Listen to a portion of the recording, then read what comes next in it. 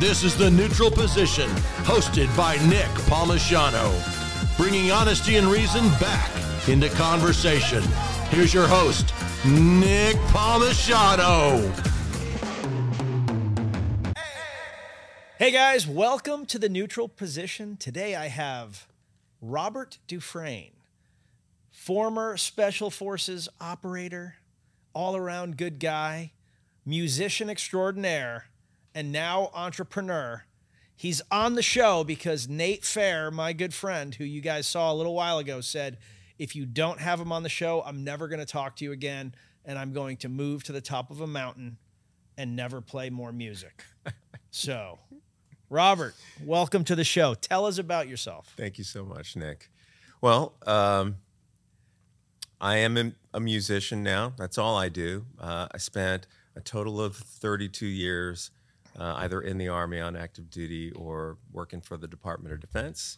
That's a lot of years. It is a lot of years. You don't look like a man that has been working for 32 years. Well, thank you so much. Like, I look like a man that's been working for 32 years. No, you don't. Like, I'll give you 30, 31. I look like, Hollywood. I mean, Hollywood looks like he's been working for 32 years. But, no, totally would not expect 32 years of service to come out of his mouth. Yeah. I would have guessed that you're like, 38, maybe knocking maybe like a well-groomed 42. I wish I felt like that, but I don't. So, what made you join the military? Oh, goodness. As long as I can remember having memories, I wanted to jump out of airplanes and be an Army guy. So my mom's first husband, Phil, my dad, he was in the Army. He was in the infantry. And I just remember I grew up mostly at Fort Benning. I was born in Honolulu, but we moved shortly after I was born to Fort Benning. And I just remember... That's a rough transition. It was I was born in paradise. Yeah. And now I'm in the opposite of paradise. Well, I didn't even... I don't really even have any memories of being in Hawaii. I've been back many times since. I was just there last week for a vacation, and what a beautiful place. Yeah. But, as a child, no real memories of it. No memories of it, yeah. My most impressionable memories from when I was a kid was just, seeing green Army trucks rolling around. Is your mom Hawaiian? She is not. I was adopted. Oh, okay. So, yeah, okay. I was adopted. I forget how many months old I was, but at about a year and a half of age, we moved to Fort Benning, Georgia, and that's when I was hooked. You totally ruined my setup. I was setting it up for the question of how are you treated in Hawaii if you were Hawaiian? Right. But that you ruined that. Thank you very much. That's my goal. Ruin various strategies you guys have today. This show's, I'm out of here. Yeah. Sorry. So Fort Benning, now Fort Moore, right? Fort Moore. Oh, yeah, that's right. You don't know. Yeah. You don't know anything. Why am I asking? Now Fort Moore. And that is, I spent a lot of time at Fort Benning. It's not the worst base. It's not the worst. It's not like Fort Polk, Where's Fort Polk? That's in competition for being the worst, I think. Yeah, probably. Fort Polk is up there for being the worst, I think. Yeah. I'm trying to think about what would be worse than Fort Polk. God, it's tough. It's that's a tough one to beat as far as badness goes. Yeah. But it's how was it growing up there? I loved it. Oh, you did? You loved it? I loved it in Fort Benning. But, I was a kid. Yeah. So I had my little microcosm of friends. And it's safe. So you're running around. Totally they let safe. you run probably freer than if you weren't on base. Yeah. Running through the woods during the day. It was kind of the cliche of, didn't come back home until the street lights went on, all that stuff. Yeah. Digging holes, throwing rocks, you Yep. know, in the Classic. woods, things like that. Rock fights. That's right. That's a thing. I haven't thought about that in a while. Like when I think about like what my kids are allowed to do versus like what we did, it's like, hey, let's have a rock fight. Yeah. Like, this is an obvious bad idea. Yeah. There was always one kid that, like, you know, for the most part, it's like little rocks, right? kid who There's took it always too one kid seriously, who's it's like, hey, that's a baseball sized rock, Like, dude, Jimmy. what are you doing? Yeah, like, Yeah, like you on, just man. brained Chad. Now we have to bury the body. That's a certain type of you know? person who's the kid that like grabs the boulder and just chucks it at you point blank range. It's like, yeah, I don't have much in common with that kid. Yeah. You ruined all the fun, dude. You ruined it. Now Hope we you're can't, happy. Now we can't have a rock fight. Yeah. I grew up on the water in Massachusetts, and we used to have jellyfish fights. Oh my gosh. Yeah. Well, And you win. I said that to my kids the other, because we were at the beach right before school started, and like, you know, one of them found a jellyfish, and I just blurted it out. I was like, oh, these are the same ones we used to have jellyfish fights with. I thought you were going to say Record scratch. I thought you were just going to say. Yeah, it was a record. So they were like, what do you You did what? What do you mean? You know, because there's like a time of year where there are just a ton of jellyfish that basically wash up, you know, near or on the shore in Massachusetts. And it was like, we were kids and we were always like on the beach, and it was like, hey, we can chuck these. My gosh. Every once in a while you'd pick one that stung. Yeah. You know, but for the most part it was like those moonbeam ones. I don't know. Yeah. You know, they're all clear. I actually have a traumatic childhood memory of my brother, who's 7 years older, you know, and I was like maybe 6. I don't know. I didn't know they wouldn't sting you if they're like. I just remember him chasing me across the beach with a jellyfish and like eventually like chucking it at me. So as soon as you said that, like you took me back to a dark place. Do you want to talk about it? Maybe later. Or are you going to let us actually talk to our guest? God, you're the worst, Dan. I like what you're doing. Thanks. You keep that up. I got you. So, you great childhood, Fort Benning, and Yeah. this leads to you joining.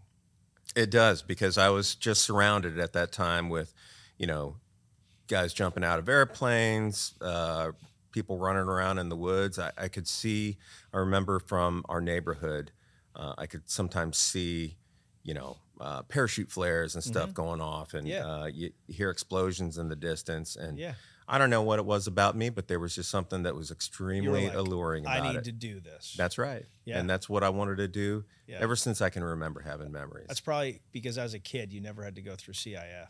That's right. They don't show that part, the dark underbelly of the Army. Oh, my gosh. So how old were you when you joined? I was 17. And you joined into what? 11 Bravo infantry. Had a Ranger contract. And I didn't know what I was doing. I just knew I wanted to, you know, do something along those lines. So my first assignment was 2nd Ranger Battalion, and loved that. It was a short stay. What years were you there? I got there in 90, right after everybody returned from Panama, which must have been a tough. great time to get to Ranger That Battalion. must have been tough. Yeah. Because they were all like, oh, man. I am a badass. That's and right. You are terrible. That's right. Yeah. And they were. And they were. And I They was. were. Yeah. But it was to me, it was the best place for me personally to start out in the Army. I learned a ton, you know, at that age. I mean, like they always said, there are 2 kinds of Rangers: strong Ranger, smart Ranger. You know, I'd like to think that I was somewhere in the middle, but of course you get there, you're just learning. I got very strong, very quick, just doing a lot of push-ups, being a dummy. Yeah. And I don't know, I think it served me well later on. And then you transitioned from Ranger Regiment to SF. I did. So I gotten hurt. I went down the road to a personnel service company while I healed up. And for a little while there, I was giving PCS briefings when people had to, you know, be reassigned from Fort Lewis to somewhere else. I would just kind of walk people through the paperwork as they. That's tough, man. Yeah, it was tough going from what you were doing to that. It was horrible. Yeah. But I made a lot of friends. I learned. And that's like a whole MOS. You know? It totally There's is. a person that went into the Army to do that job. That's right. And God bless him. That's right. You know, I gained a lot of perspective. Yeah. Which I needed. You know, I was still growing up at that time, And then you get to the Ranger Regiment, and it's like, you are the best ever. And those guys are. But then I left, and while I was healing up, I'm like... Did you have that haircut? I totally had that haircut. Yeah, Man. Yeah, you did. Back in those days? Yeah, you did. Always. And I kept it. When I left, I remember people looking at me like what is wrong with you? What is haircut? going on? Yeah. But I learned a lot more about the Army in those months, that period of time, that it wasn't all just infantry and who are this and, a bunch of badasses. There are people that do all sorts of things in the Army, and they are in their own ways badasses at whatever it is. So having that experience early on, I think really served me later on in life, not just in the Army. And then at some point, my friend Dan Mackey was going to go to selection, and he talked me into it. I had no idea what it was. He was like, nobody can stop you. I'm like, what? No one can stop me from going? What is selection for the non-military?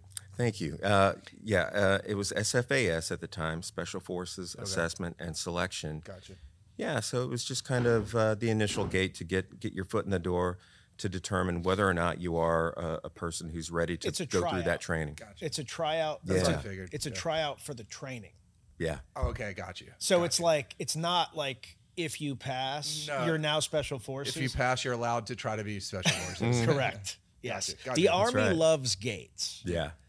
And to be fair, like those gates actually are incredibly important because it keeps people, for sure, like people that are not inclined to do things, that won't get off the X, so to speak. Yeah. Like they never get to do these things. And that's an important part, is like if it's all teed up, just because somebody can kind of endure probably isn't enough. They have to want to take the steps and go through the grind of getting into the system, because that's what's going to be necessary to kind of keep succeeding once you're in.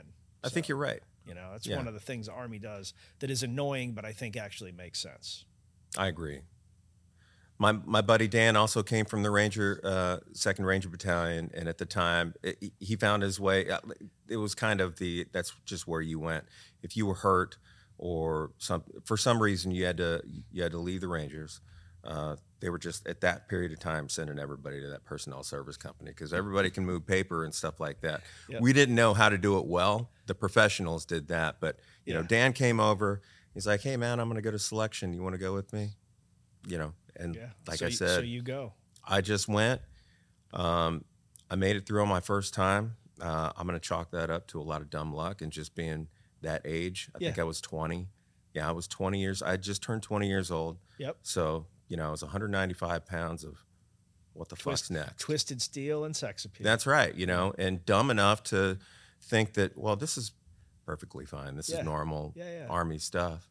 Unfortunately, Dan didn't make it that time. I think he went back like 3 times, and for whatever reason didn't make it. I remember him telling me one time, "Well, Rob, I think God just wants me to be airborne." I'm like, I don't know, man. Maybe so, but that's awesome. Yeah. You're awesome.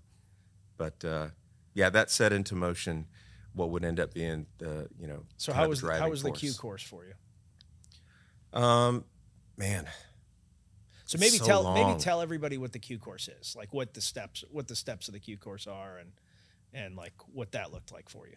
Well, at the time, the Special Forces qualification course, that's where they get the Q from, was, I want to say, 8 months long for me. It's different lengths for different MOSs. I got chosen to be an ECHO, which is communications sergeant. So for me, that started off with 2 months of 8 to 5 international Morse code. And it was horrible.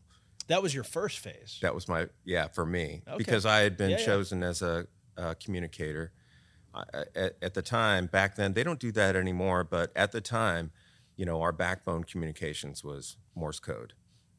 Long haul, high frequency, you still know communications. It all? You still know it all cold? Yeah, because 100%. I always, like, in the movies, when the aliens or whatever, like, take out our main communication systems, Right. some generals always like use Morse code, and like the guy at the keyboard always knows it, and I'm like, I don't know anybody. Like I know SOS and maybe a couple of things, but like I don't know anybody that just knows Morse code. So you do. Yeah. You could do like a Now whole we know one conversation. guy who does. Yeah, 100% I could. So if the aliens come, If the aliens come, call it Robert. but we need a Yeah. Robert on the other end. true. Otherwise, we're just otherwise Yeah, there's some poor specialist is going to be like, I don't know what this means. It's like a lot of beeps and dashes.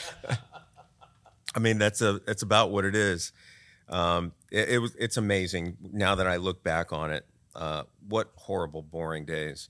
You know, you're crammed in there with, I don't know, there must have been 50 or 60 of us.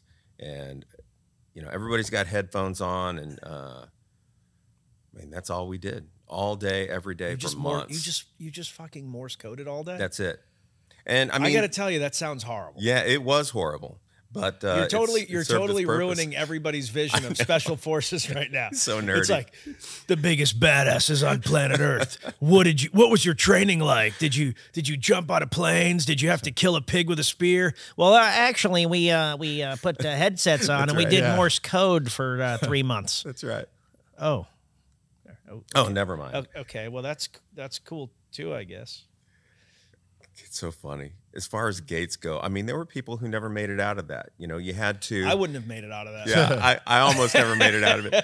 You had to get to a certain proficiency level Yeah. for sending and receiving Morse code, or you did not go on to the next phase. And that wasn't really even the Q course. Yeah. That was a precursor to the Q course for people who were chosen to be communicators. I think at the time they were sending people who didn't make it in that to some other MOSs. Bravos or something. Yeah, that's right.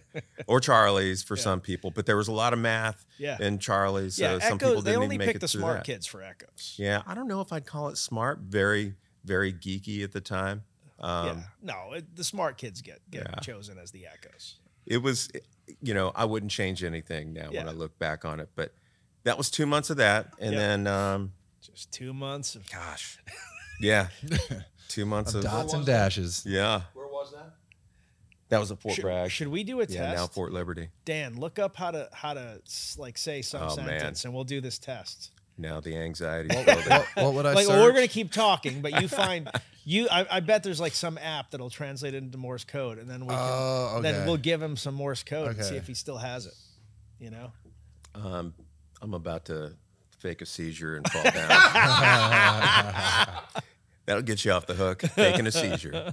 so all right, so you go to the Q course, Yeah. the Q course proper after the Yep. the 2 months of Morse code indoctrination. Yeah.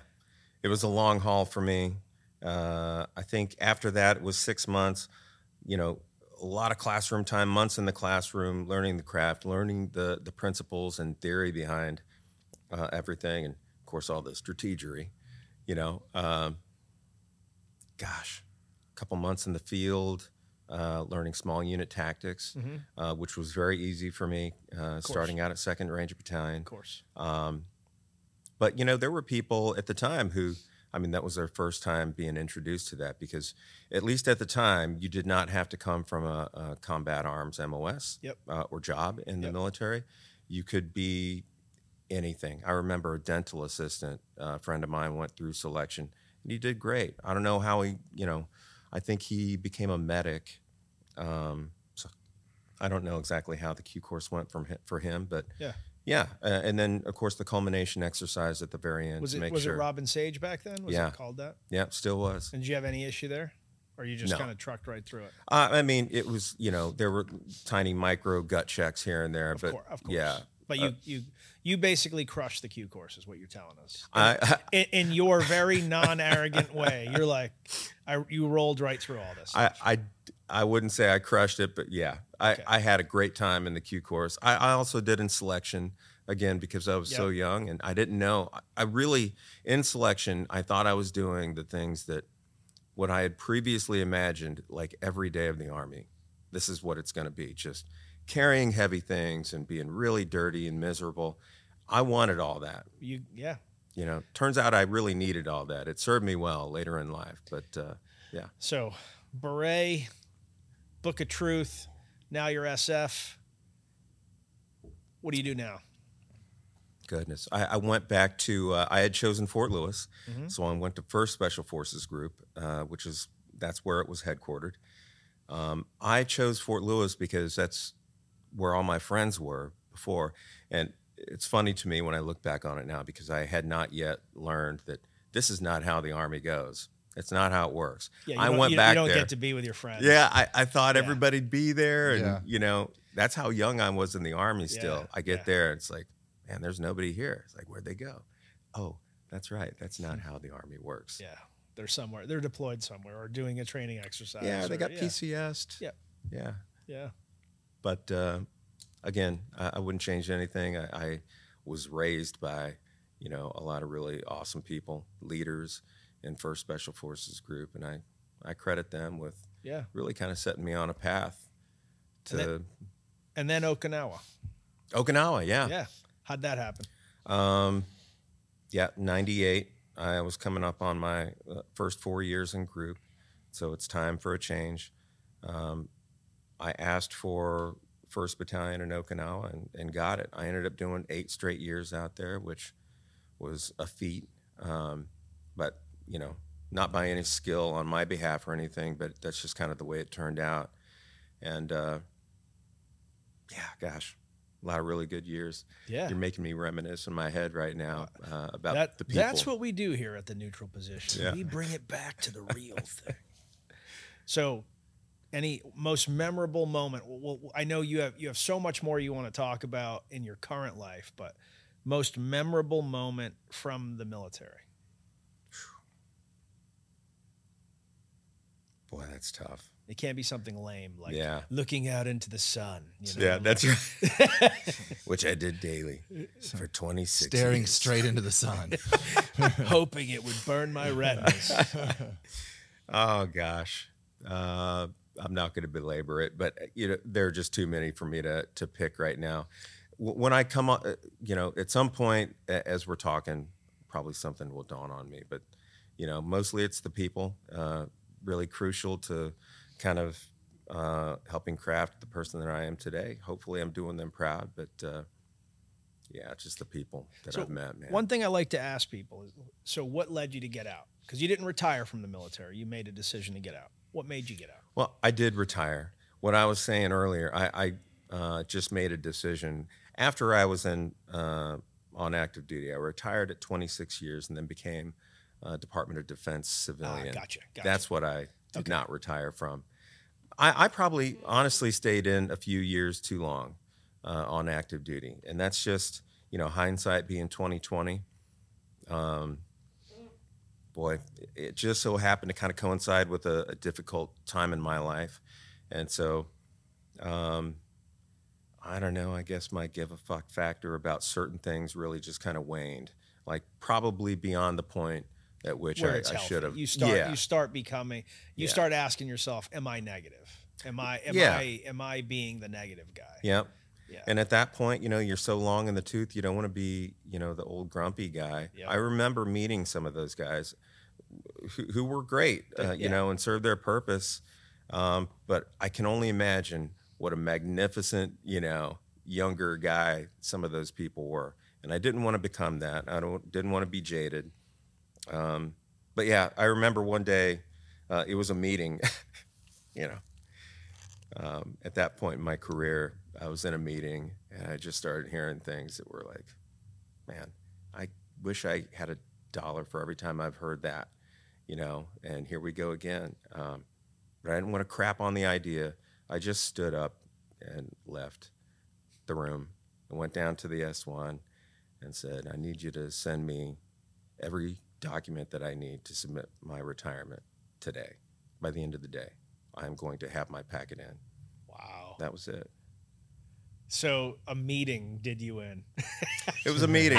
You know, I don't even remember what the meeting was about, but you know, you can imagine. I'm sure there are people who are identifying with who this. was running the meeting. You don't have to. I don't mean names, but like, was it a colonel? Was it a sergeant major? Was it? Yeah, something like Yeah. that. It was definitely leadership. But it was of that the new particular idea unit. that was an old idea that you had seen 14 times already, and it hadn't worked any of those times. That's right. It was something like that. And you just didn't want to be the guy that was like, "This is dumb." Yeah.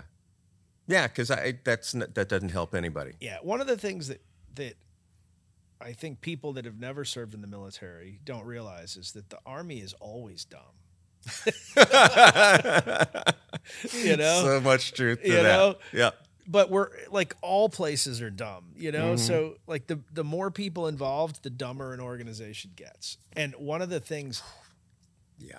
I was very hard on leadership when I was in the Army. Like the thing that broke me the most about being in the Army, and I was only in for a little while, it was like no one ever lived up to the expectation that was made for us when we were cadets. Because I was an officer, you know, Yeah. so and I was a West Pointer at that. So the Yeah. worst kind. But no, there was like you had, you know, you do all this training, you know, as a kid, and it's like honor, integrity, you know, doing the right thing for others, and then often, you know, especially past the rank of captain, so the majors and the colonel, like you see them do stuff and you're like, man, that is Yeah. not what we're supposed to be. And same thing, like I've always wondered, and I think it's a little different in SF, but I've always wondered how, like, platoon sergeants, amazing, first sergeants, amazing, sergeant major, like, what the fuck happened to you, bro? Like, what happened? I mean, not always. Right. There are exceptions. Yeah. You know, and I'm assuming you were a sergeant major, so like, you know, I'm not trying to, or were you an officer? I was not a sergeant major. Okay. Or an officer. What were you? I got out as a sergeant first class. Oh, Yeah. that's an interesting story. That's right. There's a whole story behind that. I want to hear that. know, I want to hear that story in a second. But like, I had this idyllic vision of, which is not fair, of what military leadership was supposed to be. And that weighed heavily on me. There were other things like my family, like my ex-wife basically was like, we can have kids or you can stay in, you know? Yeah. And I agree with her. It was a fair because she didn't want kids, you know, me gone and, you know, whatever. Yeah. But It's a tough life people But the live. military leadership thing, now, this is the part I didn't understand. When I got my first civilian job, you know, Fortune 100 company, it was worse. Oh man. Yeah. So I don't mean it was worse like the company was worse, Yeah. but the military leaders suddenly didn't look as bad. And then, you know, as you get older, you realize none of us are perfect and we all have problems and, Yeah. you know, there's things we all can do better. There were only a couple guys where I truly think they were bad people. Everybody else, looking back, it's like they were doing the best they could. They just had holes in their game. And Yeah. if I was a better officer, I would have tried to fill those holes instead of just like, you know, you motherfucker, you know, Yeah. like, but Right. you don't think like that when you're in your 20s. In your No. 20s, you're like, you know, do your shit. Why aren't you Yeah. doing your shit? What's wrong with you? Why, you know, like it's a different mentality. 100%. Yeah. Yeah, I can really identify with that. Luckily for me, you know, you said you think maybe it's different in SF, Special Forces. You know, I don't know. You know, I think probably it's not that different.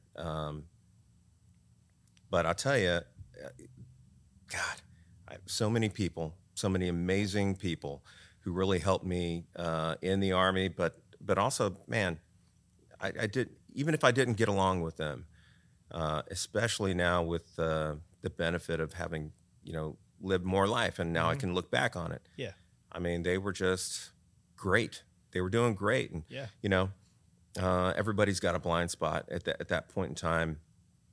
You know, mine was just not having had their jobs. I'm not in their position, so it's really it's dangerous, you know, to, I guess, your relationships with those people to not have the perspective and then and judge them poorly on it. Now, don't get me wrong, I still judged, you know, Oh, yeah. but now I know, Yeah. God, man, those guys You were take- dealing with things I was not dealing with. You take a little bit of the edge off Yeah. as you get older. It Yeah. becomes hard. There are things that I still judge people on, but it's few and far between. Yeah. It's like overt shit. I will like if you are purposefully trying to like ruin someone's life, steal, cheat, whatever it is, like if you're purposefully doing those things, but like basic human failures, like I might remove myself from being around a person, but I'm not going to get into like, because I know I've got holes in my game too. Yeah. Yeah, man. We all do. Most people are trying, It's like everyone. Well, I don't know if that's true, but some people are not. Yeah. Some people are that's trying the opposite direction, but yeah, I think you're right. That's a good rule, I think, for people to follow. It's also a hard rule to apply to your own life when you're, young like we were. I try to give it. I feel like I try to give, like going into something, I try to give the benefit of the doubt of the, like, I think my default is someone's a good person, right? Until they prove me wrong. Like that's kind of my default going in. And I think as I've gotten older, I'm like, empathy and being kind is like the coolest thing you can be, You've been watching a lot of Gary V lately? Gary V? Vaynerchuk? No. That's I don't know who that is. That's his totally, thing. yeah. No, but like I've gotten older and I'm like, I have like a nephew and niece now, and I'm like, man, the thing that like you sound like an influencer. The thing that like I'm gonna teach him as an uncle is like, dude, being kind is cool as shit. Like being empathetic is cool as shit. Like be those two things.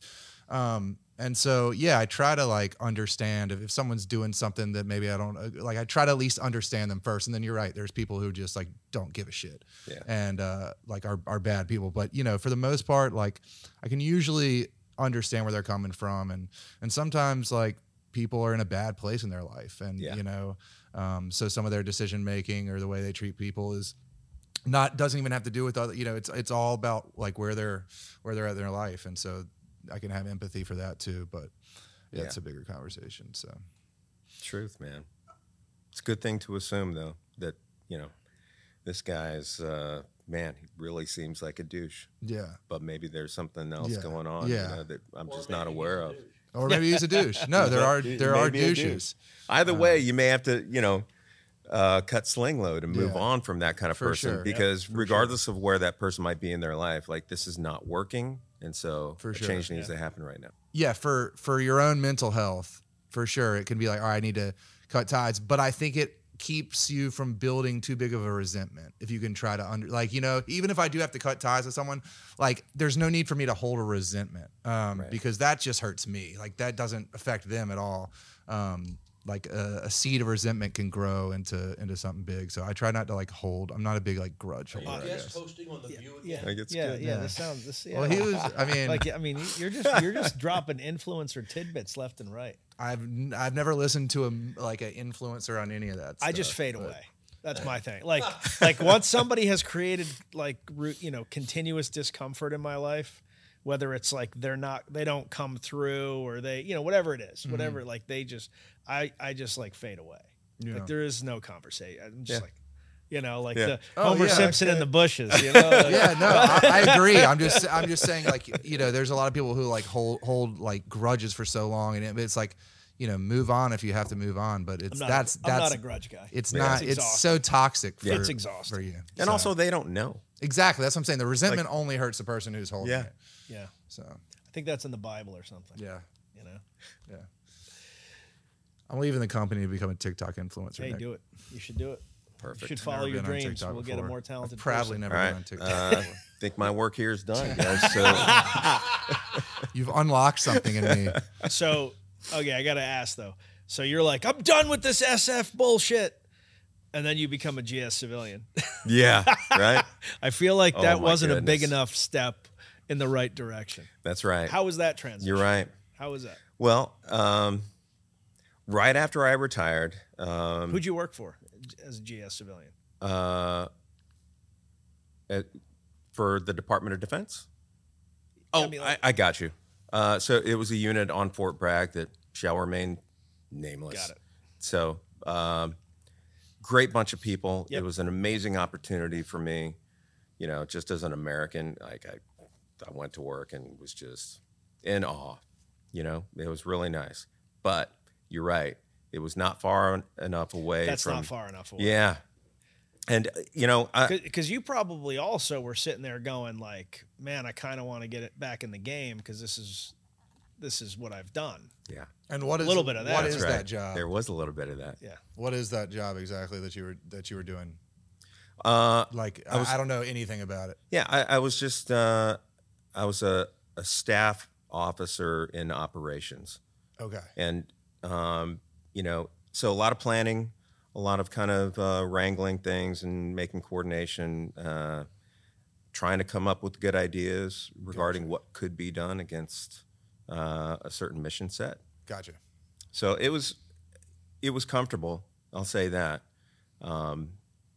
Too comfortable for me. And what I probably needed was to get a little bit further away from my military active duty kind of lifestyle and things that I dealt with. We should shamelessly plug Jason Van Camp's book right now. I love Jason. Do you know Jason? Yeah. Do you really? Yeah. Oh, that's very so cool. awesome. Jason Van Camp wrote a book called Deliberate Discomfort. It talks about how in order to progress in life, you need to put yourself in deliberately discomfortable situations. We know discomfortable is not a word, but you should read it. It is Jason now. Van Camp, Deliberate Discomfort. There's my shameless plug. All right. How do you Great know guy. Jason? Did you serve with him or? I did. Yeah, we were the unit that I retired from active duty from. Jason was there. Oh, cool. Yep. And so I Before actually or after injury? after his injury. Okay. Yeah. So after he was on his way out, and he had already started to do, what was it? He had already started to kind of dabble in what would become his thing after the military. Mission Essential. Mission 60. Yes. Yep. That's right. Yeah. Mission 60 stuff. Yeah. And so, Very cool. yeah, it was a really interesting thing for me. But also, kind of in my comfort zone. And I just thought it was a great idea. I had an awesome experience the one time that I actually went and did, a job with them. It's where I met Tom Amenta. Tom Amenta. Yeah, totally awesome Yeah. dude. He is Had not previously known him. unbridled energy and never stops talking. Gosh, yeah, man. Never stops talking. Yeah, I remember that. Tom it was was- so great, though. Tom was my COO at Ranger Up.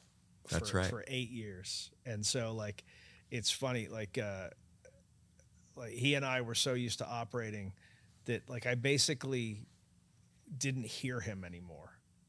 Yeah. unless he had eye contact with me, but he'd be just going and going and going, and other people would be listening, and I'm just doing my own thing, and he does not stop. He does not stop. But he's a machine. He is a machine. He's a machine. Smart guy, too. Very smart. Good guy. Very smart. But yeah, that's how I met Jason. And that was really cool.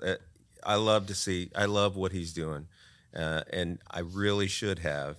Had he written that book at the time and I read it, I probably would have opted to do a little something different a little bit earlier in my life. But that's all right. Yeah, it is all right. Yeah. And you I had a great time. You slow rolled your way out. Yeah, I did. Yeah. Actually, it's funny. One of my bands that I'm in was formed. I'm not going to say which band just because, breadcrumbs and all that stuff. But, we all met at that unit. And it just started out as sort of this blow off steam at the end of each day. We got together with a bunch of people who we found. Were all your songs just bitching about majors? Was it We've got entire albums. And then he made a PowerPoint. That was a cover band. But if we had ever done any original stuff, I'm sure it would have been yeah. And he told me to change the font. I'm not doing it in Calibri, Major Thompson. Sorry. That needs to become a song. Yeah, that needs to become a song. We can make that happen. Maybe we can collaborate on that. Okay, I'm down.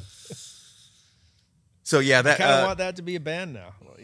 That job actually helped me to transition. I'm transition. going to throw this out. Yeah, there are currently no influencers that just sing about stupid military shit all the time, and that could be one of your things. Sign me up right now. I'll down. help write the You need lyrics. to write a song called the E4 Mafia. Oh my gosh, you're right. I bet you somebody must have done that by now. The Some of these closest- parody guys out would there. be The so only huge. I'm trying to so there was an Air Force band also called Dos Grandes. That's so weird. Yeah. Isn't that so weird? Yeah. They just sing about being pilots and how pilots are assholes. And then about the same time that we were in, there was a band called The Sound of Swick. Oh, I've heard their music. And they did a song called What You Gonna Do, PL, That's right. that's about going to Ranger School. Oh my gosh, man. But I can't think of anybody else that like just sings about Army shit. And so It'd probably be good for the soul. I mean, just to get some of that stuff out there. just the like, levity. something stupid. I'll help you write lyrics. That's my only Yeah, contribution. no, Okay. I'd be happy to be in on production and I could be being back. part of the band. I could be like but backup vocals. Yeah, I'm not good you know. enough for any. Kind I of can help actual- phrase some of the vocals. Maybe I won't be able to write any Yeah. original stuff because I'm not an Yeah, army guy. you got to but kill that though, because it's going to ruin our You could do audio. that, quality. though. I can help mold the lyrics to fit together. I help write melody, play instruments. love I'm that. in. Yeah. Yeah, what you're going to do, PL was like a staple, and I was You were a platoon leader, right? well. That's what. So when you're at Ranger School, the second and third phases, Right. like platoon leader is the big graded job. Okay. You've got to pass 50% of your patrols to pass Ranger School, and you've got to pass 50% in each phase. And that's an officer position, right? No, Oh, it's PL's not? no. It is in the regular military, Oh, okay. but at Ranger School, everybody just Oh, rotates. everybody does. Okay. So what happens is, like, at Ranger School, things always go south. Everybody's tired and people don't know what they're doing. And, so things go south. The RIs are always like, what are you going to do, PL? What you going to do, PL? So that's what the whole song is Got it. about. It's worth listening to, but not right now, Hollywood. Not right. Hollywood's playing it in the background. It's blaring, Anyway, Yeah, those guys had a whole album or albums, yeah. I think. Sound of Swick. If Yeah. you've never heard them, they were wildly amusing back in the 90s. That's true. Back when you really had to you couldn't just make an album. You couldn't just pull up Logic or Pro Tools and make an album. You actually had to have a record, find recording time, Yeah. pay for a studio or I didn't even think about that. That's right. know. I Everything don't know is, how they put that together. everything is easier now. Yeah. Everything is easy. It sounded good, what So they the were first doing. time that I heard Sounds of Swick, it wasn't on YouTube or anything. It was like a friend sent me an MP3 file, and I loaded it into before everyone was on iTunes. Back when iTunes was still cool, and you could actually load your own music into iTunes. Yeah. You remember, you could Yeah. put your CDs Yep. and whatever. That's gone. Yeah. Now they just but what was before that? It started with a K. Kaza, Kaza. LimeWire, Napster. Yeah. Yeah. I actually, Kaza. I the remember first that. recording equipment I ever had, I downloaded off LimeWire. It was Acid Pro 3. Which would have been in the early 2000s. So depending on when they may have had some of that early available recording equipment, but they probably, if it sounds good, they probably were in a studio. But I think it was before. It had to be before. I'm trying to think now. No, I think it was 90. I think it was 99. I think it was 99 when I heard that song for the first time. Maybe it was later though. definitely was Maybe it not was as when I easy was an to RI. create I any don't sort of content back then. Yeah, it was a different Yeah, I time. think you're right. It's a I have no different time. concept of time. I can't remember when that was. I heard a song or two much later. Yeah. I know that. But Maybe it was later. I'm thinking now that it was later. Maybe they came out in 2003. could be. I don't know. Doesn't matter. It was Anyway. great stuff. Anyway, my point is, Yeah. you're a musician. back on target. You're a musician Yeah. that spent 26 years essentially in special operations. Yeah. I feel like this is the moment. What we just figured gotta out is your happen. new business plan. You're going to Okay. become the ultimate influencer that does music about the military. Now, you obviously will still have all the music that you're doing now, but Yeah. you need an alter ego. What's his alter ego? Okay. Yes. Is it Sergeant First Class Billingsworth? That's It's one idea. Billingsworth. Not bad. I like that a lot. That's Steve Martin, right? I don't know. No, I just made that up. I think I don't know. I don't think it was Steve Martin. No, he was no. He was a Bilko. He was Ah, Bilko, yeah, Sergeant Bilko. Bilko. That's right. That's not a bad name either. I was trying to think if it was one of the Bilko. what's Chevy Chase, a Bilko. character that always took on different. Fletch. Gosh, I love that. They just tried to remake Fletch with John Hamm. Unfortunately, I gotta tell you, no. it was not. Yeah, And I love John Hamm. He's great. he is. I can't even think of who John Hamm is. I don't get out. much. Mad Men. Oh, Don okay. Draper. Yeah. Draper. Okay. Yeah. He was also the admiral. Didn't. Top Gun. Oh my gosh. Yeah. Yeah. Okay. That was Don Draper. Yeah. Okay. It did not work. Oh, that's too bad. I mean, Well, I wouldn't have touched that Yeah. because my gosh, what are you doing? That's You- such you- a classic. You know who could do it that I always thought like that they were maybe related before he got big is Ryan Reynolds. Oh yeah. Ryan Reynolds, I think Ryan Reynolds steals a lot, not steals, but like I think there's a lot of Chevy Chase in Ryan Reynolds. Very similar. He's just so handsome is the problem. He's I'm handsome. saying I agree with you completely, but people don't see him that way because he's so handsome. When like his delivery in A little bit of Van arrogance. Wilder, Yes.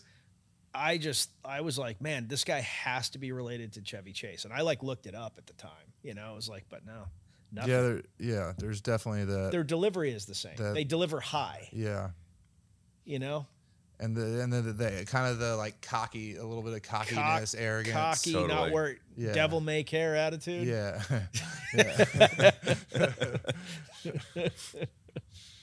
Yeah. So we're gonna launch your new music career as a military influencer. Let's do that this afternoon because I don't have a show to play until the evening. So. There you go. Yeah. There you go.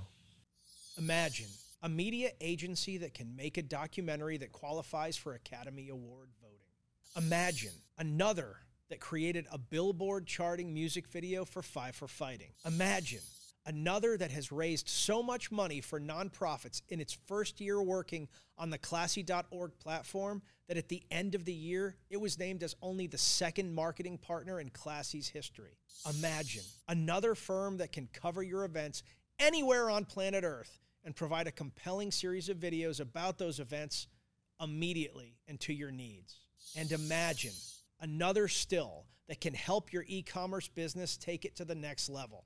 Now imagine that they're all the same business, Diesel Jack Media. Some of you might be saying, hey, Nick, isn't that your company? And to that I answer, can a company like Diesel Jack Media really be owned? Or can it merely be coaxed out like a beautiful butterfly on a spring day? As you listen to this podcast that, by the way, Diesel Jack Media created, you may be asking yourself, what's our secret? It's simple. We try not to suck. Sounds easy, right? It should be, but somehow marketing companies and media agencies always seem to get it wrong. You see, we don't make PowerPoints about doing work. We do the work because we like the work. And if one of our ideas doesn't work, you know what we do? We try another one again and again and again until our ideas start to work. Because not quitting until it's right is at the heart of not sucking. And as previously mentioned, that's what we try not to do here. Diesel Jack Media. We try not to suck. Visit us at dieseljackmedia.com. That is dieseljackmedia.com. All right. So how do you get from 26 years in, then doing fancy stuff with fancy people and DOD to musician? It's something that I always wanted to do. So my parents got me into music when I was a kid. Went to Catholic schools until I graduated high school. Music was always part of the curriculum. Good or bad? It was great for me. Yeah. I loved it. So I got a really good education, even though I didn't know that was happening at the time, but really exposed to a lot of cool stuff. Had to sing in chorus, had to, play an instrument, at least at that time. So I just always had a love for it. I was introduced to it early. And so, the Army has a funny way of like taking you out of things or not providing the time that you would like to do things that you love, just because it's it's the life. But I always tried to stay in bands when I was in the Army, and I was successful to some degree with that. Started in 2nd Ranger Battalion. Jeff Prowse started a band called the Acid Clowns, and I was the drummer for that. That's a good band name. Yeah, I loved it, man. Solid name. But every now and then throughout my career, I would be in bands, and it kept me. Dan had a me in band that it was similar called the Ass Clowns. Putting the ass in acid. That's right. Sorry, Man, I had to do. No, I that's was pretty there. It popped in my head. That's good. Yeah, thanks, man. that was a I'm low pissed blow. I didn't think of it. So that was it. And then once I, had kind of cut ties with the military from active duty, started a band called Bones Fork with a bunch of other retired Green Berets. We wrote songs about and for the Special Forces Regiment, and just kind of things so it wasn't a parody kind of stuff. It was serious. Thing. It was serious. It was like, yeah. It wasn't a parody. It also wasn't, Lee Greenwood-ish. It was just somewhere down the middle. It was like Lincoln Park for the military. I mean, it was I thought it was really I'm cool. just guessing because I haven't heard it. Yeah. Am I close at all? It wasn't that close, only because I didn't have that kind of range. I was the lead singer in that band. Compare it to a band that we know. Gosh. This is not Counting Crows. No, gosh, I wish. Well, no, maybe that was a little bit too whiny for our style. But, man, we had been at the time compared to like an Alice in Chains-y sort of thing. Yeah, cool. But that makes sense because I was that's where I grew up, and that the kind of the grunge time was when I was in my 20s, early 20s. Same with John Terzan, our guitarist. We wrote most of the music, most of the songs rather, during that time. Have a couple albums out. It was a really we're still a band. We're on hiatus currently, but yeah. So say the name of the band again. Bones Fork. Bones Fork. That's right. Bones Fork. Taken from a really crappy part of sounds like Hoffman. a fantasy novel, Yeah, like yeah, Dungeons and Dragons. Like that's so true. We need to get to Bones Fork and That's get so true. the dagger of a jaunty. Bones Fork is the name of a swampy creek area out in the Hoffman area where they do selection and the Q course Very cool. for the Army Special Forces. So it has meaning. Oh, it's horrible. It's a horrible place. Everybody who's been there has a story about it. They all end terribly, including my own stories about Bones Fork. So we kind of took that. Do you want to tell us a story about Bones Fork? No, I don't want to take us to a dark place. All right. I guess in the end, it doesn't even matter. Yeah, that was so that was what really got me back into it. And then when I was a DoD civilian, what do you play? I heard drums. Yep, I play drums. That's what I started out doing, and I love doing it. I'm not great, but I can keep a beat. Singing, I was the lead singer in Bones Fork. Sang for another drummer and band. Singer. That's not normal. No, it's not normal. Yeah. I don't love to do both at the same time, but I try my hardest to at least stand Patrick. The band had a practice. drummer. That's right. Phil Phil Collins. Yeah. Those are two great ones. But he didn't always drum. Phil Collins. Oh, when he he was didn't- solo. he didn't Oh, that's always right. drum. He was doing a lot of just singing. Yeah. When he was solo, he was usually just singing. I mean, I'm sure he played on the records, but I think with Genesis. he would play. That's right. Yeah. Yeah, man. Invisible Touch. In the air tonight. Yeah. That was the same album. Yeah. That's a. I'm saying the name of the album was Invisible Touch, and side A was Invisible Touch, My goodness. In Too Deep, Tonight, Tonight, Tonight, and Land of Confusion. Talk Holy about, cow. talk about a strong side A. Well, you just rattled those off like you listened to them this morning. You know what? I didn't, but Great What music. movie do you think I think about whenever I hear In the Air Tonight? well, I always think of Miami That's Vice. exactly right. Oh my gosh. I didn't used to, and then I saw that. And then I convinced you to watch it. Yep, and it's forever in my head. Yep. In the Air Tonight, Miami Vice. The movie? Yeah. both the movie and the series. I don't know if I ever watched the movie. I watched the series like a junkie. Yeah. You've got to watch the movie. The movie is underrated. Way Really? underrated. It's a strong. Does it have the film. same actors? No. It's not the same actors. No.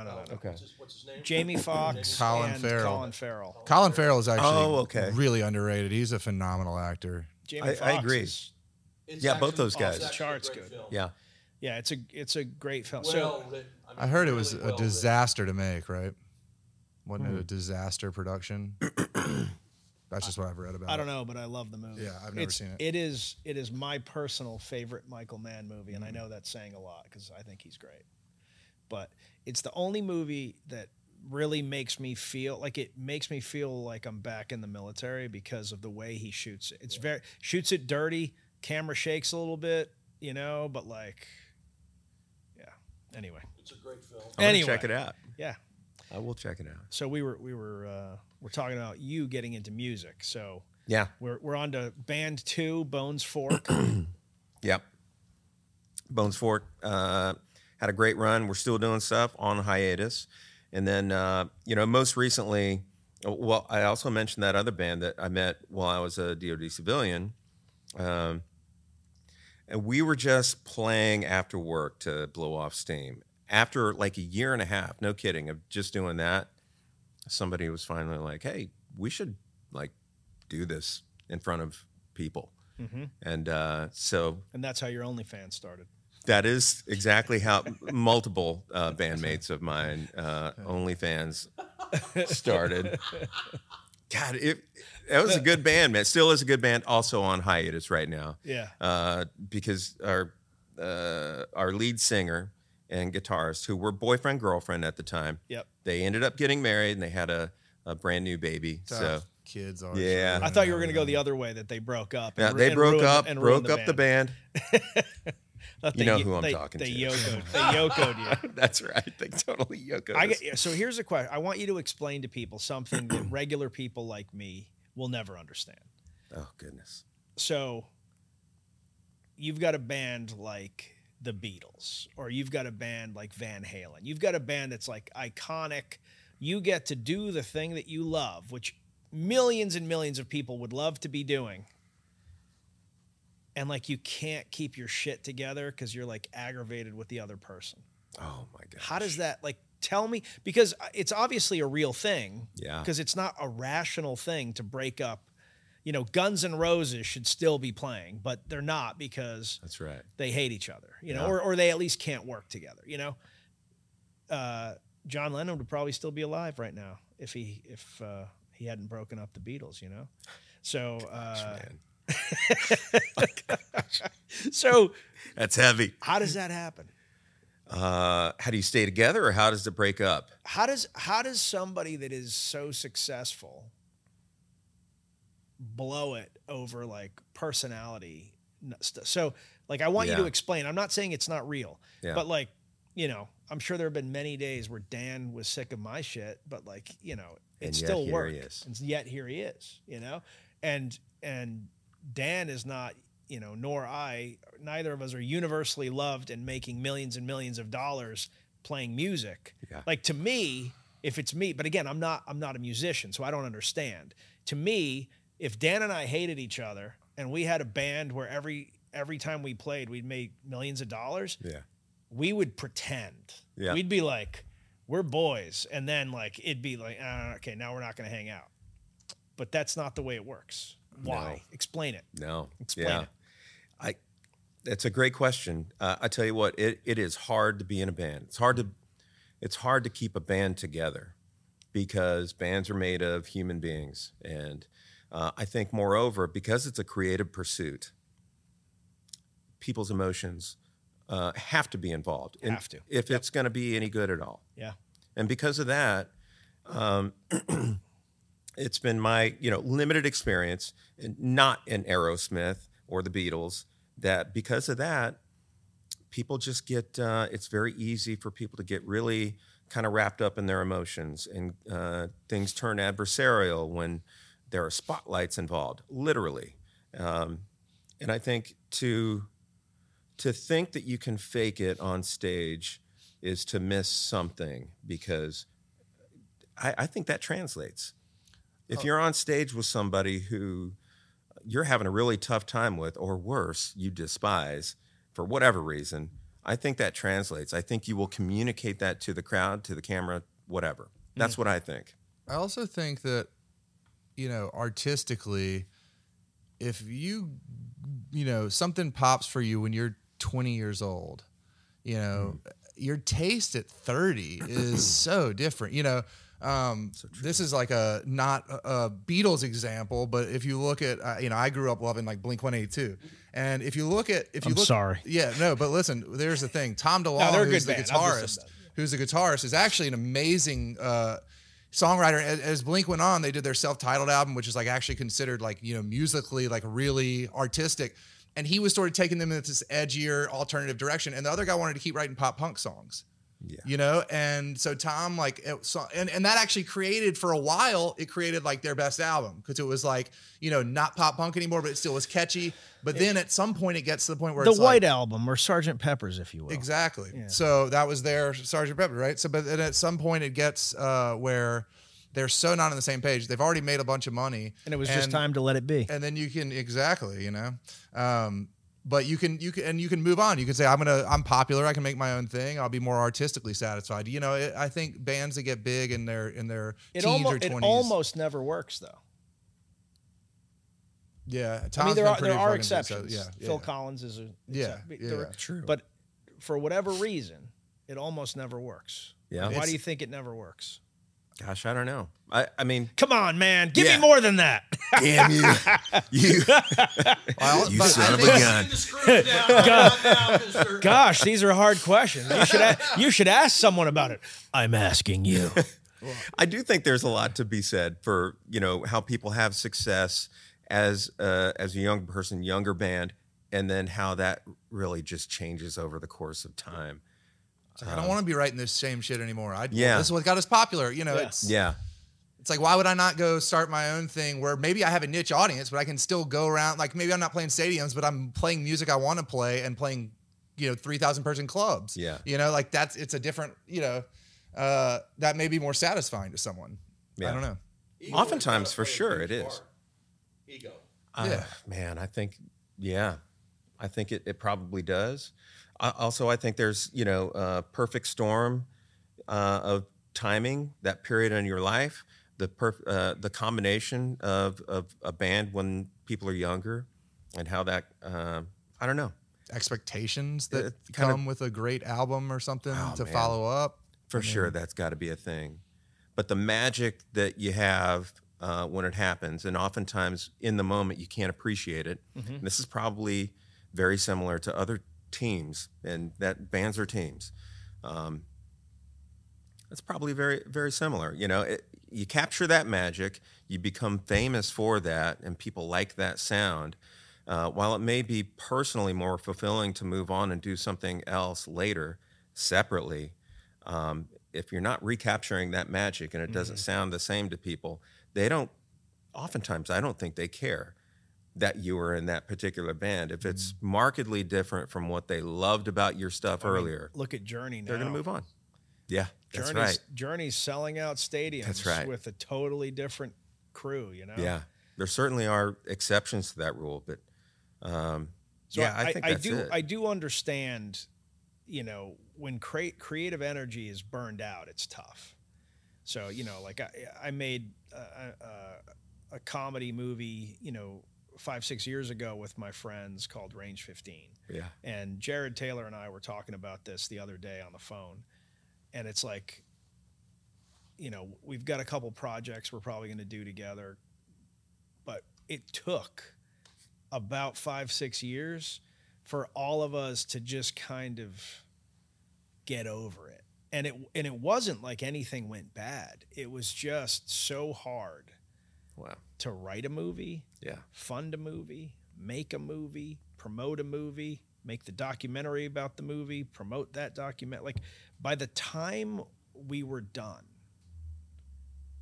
and it was, everybody was calling for a sequel. I mean, because the movie did, it is still the only independent film ever to top the charts on Amazon, which is super cool. Oh my gosh. Yeah. the movie did really well. We could have easily made a sequel and it would have done better as sequels do. We didn't have it in us. I mean, Yeah. legitimately, like, I'm not just saying that. Yeah. Like, no one had it in them. Everybody was like, let's just, Yeah. you know. So I get that. But because I'm not a musician, I don't understand. Like, do you think it's the same amount of creative energy that goes into, like, filmmaking, that goes into, because you do a little bit of that now too, that goes into music? Like, talk a little bit about what's the energy that goes into this project? When you're writing a song, when you're making a song, what is that process? Is it hours? Is it days? Is it months? Like, what does it look like for you? Yeah.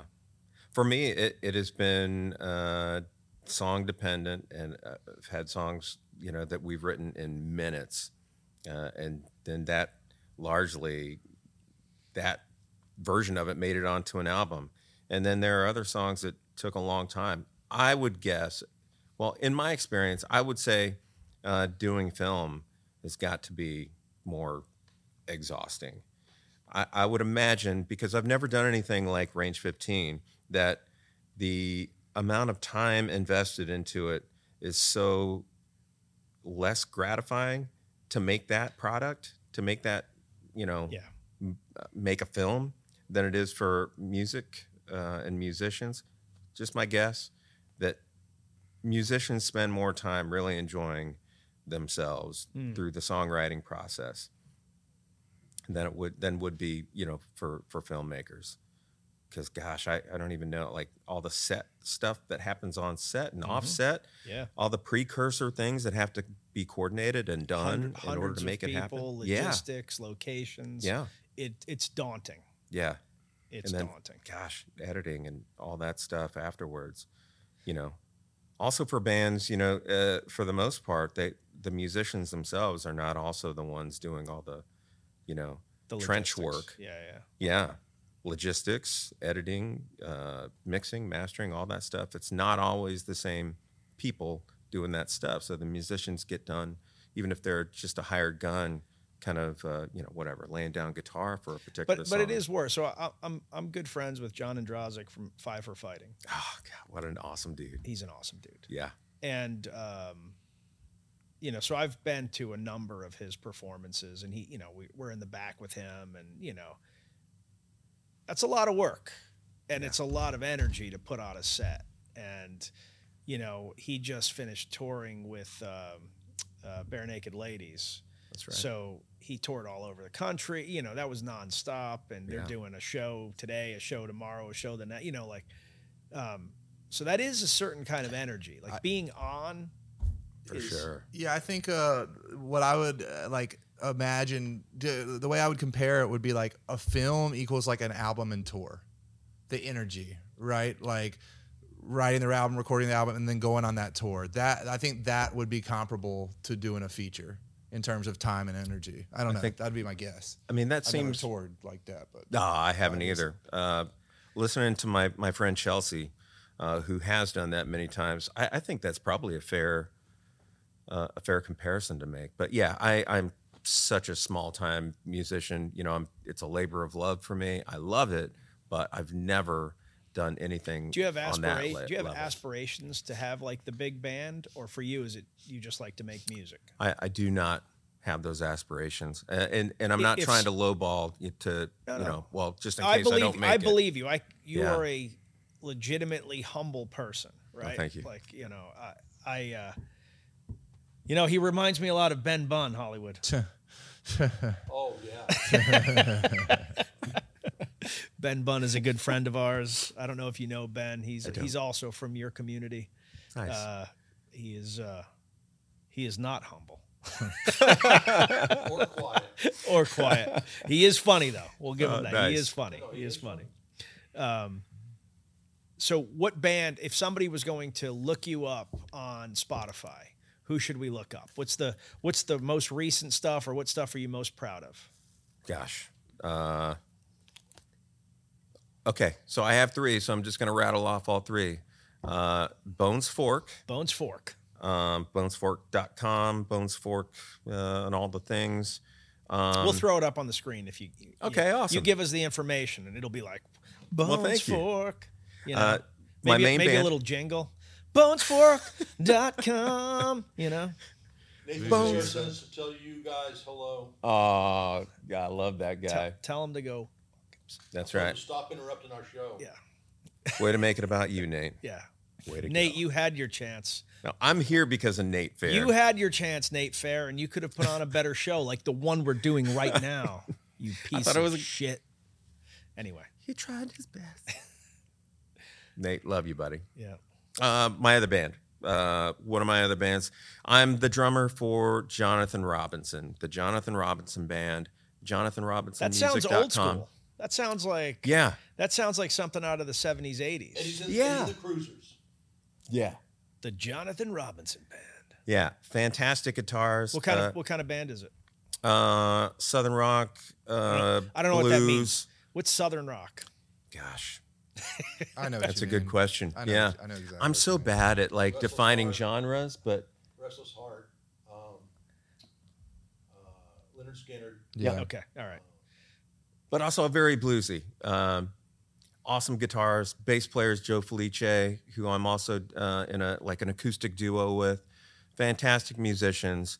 It's easy for me because I sit back behind them and just try and kind of keep up. But awesome. I mean, you keep saying like you're not a very good drummer, but like I'm you keep getting assigned to the drumming role in multiple bands. So I think You it's your can't. haircut. You can't I be like- not a good drummer and be in a band. I mean, because they won't put up. you can be actually. You can be a bad very kind. guitarist and be fine. I mean, as long as you can play power As long as chords you know and, those and, four and write chords. and write catchy stuff. But you got to be a good drummer to be in a good band. So I imagine he's better than he's giving himself credit Absolutely. well, I Well, mean, he's thank you. downplayed everything so Yeah. far. He's like, yeah, I was in SF for a little while, 26 years. But I do want to know how you were only in E7.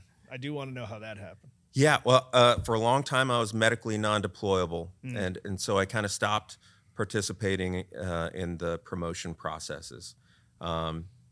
I couldn't take a team when I was medically non-deployable, and so this is probably a flaw of mine, but because of that, I never wanted to.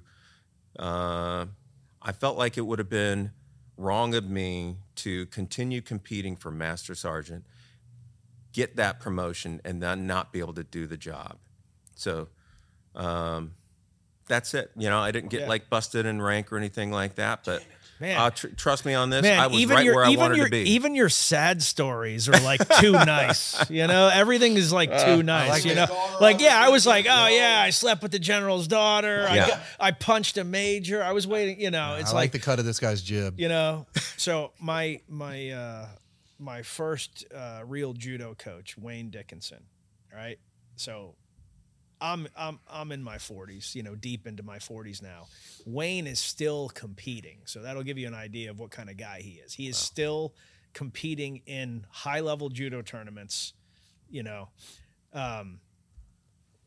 Judo is like, it's hard to get black belt, but once you're a black belt, the ranks kind of just come. It's like a time horizon. It's not like is a 4th degree black belt better than a 3rd degree or a second? Like maybe they are, maybe they aren't. It's just they've been in the sport for a while. Kind of like jiu-jitsu is kind of the same way. Once you're a black belt, once they give you the big promotion is you're a black belt, but then it's just like you get a stripe forever, however long you've been in. So it's not meaningful. But Wayne, he got to 3rd degree black belt, and he was on the time horizon to get promoted to 4th, but he turned it down because the rank that all of the United States Olympians compete at, like if you make the Olympics regardless of age, you're essentially, at least this is the way it was back then, you're essentially a 4th degree black belt. That was the kind of, and he's like, and he came close to that level a few times. Like he just missed, like he got 2nd and the other guy went to the Olympics. Because he never made the Olympics, he was like, just keep me at 3rd. Wow. And so it reminded me of you, of your story. So I get it. Man. I get it. Well, I understand. Thank you. That's very kind of you. I understand. Now, I will preface it by saying I don't know that I would have been competitive had I not kind of taken myself out of that process. I don't know. But, to continue a theme, I'll just say this. I was in the company of people who were amazing at that job. No, I get it. Yeah. I get it. But I don't think anybody would have been mad at you for making Master Sergeant. No, I'm sure they wouldn't have. Yeah. And it's not like the Army needed the money. Yeah, true. Like, True. Yeah. like maybe take the raise, Yeah. like, and Yeah. just, I mean, there are people whose whole MOS is doing the stuff that you had to do while you were, on medical hiatus. But hey, I get it. But yeah, so the thing for me is I just got to be able to, be good with my decisions. So that's always the thing. And I'm 100% good with my decisions. So there you go. That's all there is. That's all there is. Everything else. That's it. Everything else is, Yeah.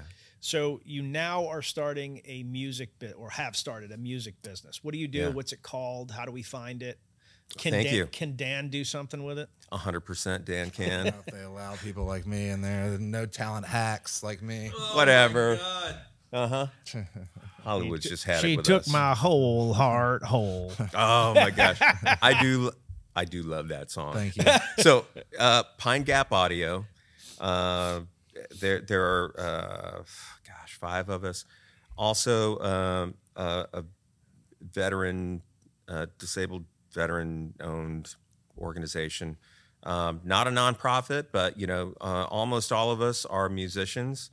And we just started this company. We do music, we do voiceovers, some podcast work. We want to get into doing some video stuff as well. But right now we're still startup, so we're trying to get our music legs underneath us. Luckily, we have some really experienced, talented people. So who there. should reach out to you? Who should reach out to Pine Gap? Gosh, Like what kind of person that wants to do what? They Um, want to record. you want to record music? You need about music for your podcast? What about making a music video? We're not there yet. Not there we yet? We will get there, but Yeah. I would say right now we're not there yet. So we're not really looking if somebody for that. reaches out and says that, you call us. Yeah, Yes. exactly. Right? I was Yes. gonna say. Dan goes Will down do. and films it, and boom! Now it's a service you can provide people. Man. We're just solving problems. Yeah. left My and right. gosh, I love that. Done Yeah. quite a few of those. Well, we totally want to do that, and we're nestled in. Nestled. Yeah, Nestled. We're nestled. we are totally nestled. This guy's a writer. He's a writer. He doesn't even know it. He's a I writer. do love writing. Yeah, But so we have 2 studios. Studio A is in Southern Pines. we're nestled. Studio B is in a Robbins. cozy- Nestled. We're nestled I in was the gonna say, are cozy they both nestled nook. or just Studio A? Studio A is nestled. Okay. Studio B is a commercial building, cavernous, awesome. The smoke was gently billowing from the cottage. A nestled, plume of smoke. nestled in the mountainside. Plume of smoke was bellowing. I like the way you Trout think. Yes, hit it totally the was. edge of the water, capturing the evening gnats. So good. So good. Yeah, man. For people who want to record music, record voiceovers for Yeah. their content, music for their content, original music for their content, So yeah, if we're the right choice, I think. So you guys could accommodate a full band that's come in, or could you accommodate a singer-songwriter who wants session musicians as well? Yes. Okay. Yes to both. Yep. cool. And we've done some of that. The third thing I'm going to mention is a band. It's kind of a non-band, but it is a collection of musicians who came together to perform and record Hold On, Reach Out. And the band name is Over Never Out. And so it's a couple of musician friends of mine and a writer who's also a retired officer from the Army, Jason Houck, Tony Barnes, who wrote a song called Hold On, Reach Out, which is designed to raise money and awareness for fighting suicide in the military and veteran communities. Very proud of that. It's doing a lot of good work. They are not themselves a nonprofit, so they're not asking for anybody's money. They want to give money that's generated by the song. and other things like Man, selling the music, But selling the you guys, instruments. like this is the marketer, and like you guys should be like teamed up with, you know, a big nonprofit with a huge email list where you can actually get that out and people can. Yeah, you're probably right. Yeah. We've done a little bit of work getting better at that, but it's still discovery learning. We're still kind of figuring things out on the fly. Hear me out, guys. Hollywood and Dan. Are you even paying attention? I was looking up Hold On, Reach Out. So was I was I. looking up Hold On, So Reach was Out. I. Woo! No, Yes, you- I was paying attention. Yeah, Dan's texting some Got it. girl right now. Hold On, Reach Out. Pulled up on my phone. Bam. Love We it when I'm need to right. we need to just right now commit to some collaboration with Robert. I'm already committed to it. I don't know what it is yet. I want it to be something ridiculous though. That's my ask is we do something ridiculous. And we also make some introductions to help with that song. But on the ridiculous side, I feel like we need to make the ultimate music video. Oh my God. I'm in. Well, 1,000 times Hollywood? yes. What? Are you in or are you out? Dude, I've already been. Because if I need He's if already I- made 3 if I videos need, in his if head I need since to he's been direct this shit, I will do it. Got here, I talked to him about doing this on my own without you. Oh, I see how it is. Yeah, originally it was just going to be I the see. 3 of us. I see how it We is. already got a deal. I see how it is. I've signed the Dan contract. Roberts It's in your and I inbox. have a deal, bro. I'm gonna say whoops. something. You are only the second veteran that I have ever met that does not print veteran at all. Wow. There is nothing about you on the surface that prints 26 years in special Absolutely operations. Like Wow. nothing. You remind me of one of my best friends. His name is Randy Lalo. And Lalo? Randy was Low enlisted. altitude, low opening. No, a He's nice a low-key man. Filipino boy. He was enlisted and then went to West Point.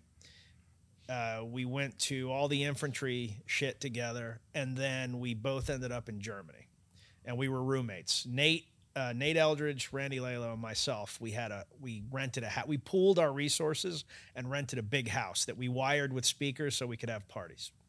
But Nice. also a musician, very talented musician. He's a guitar player first, and like he learned to sing to accompany his guitar.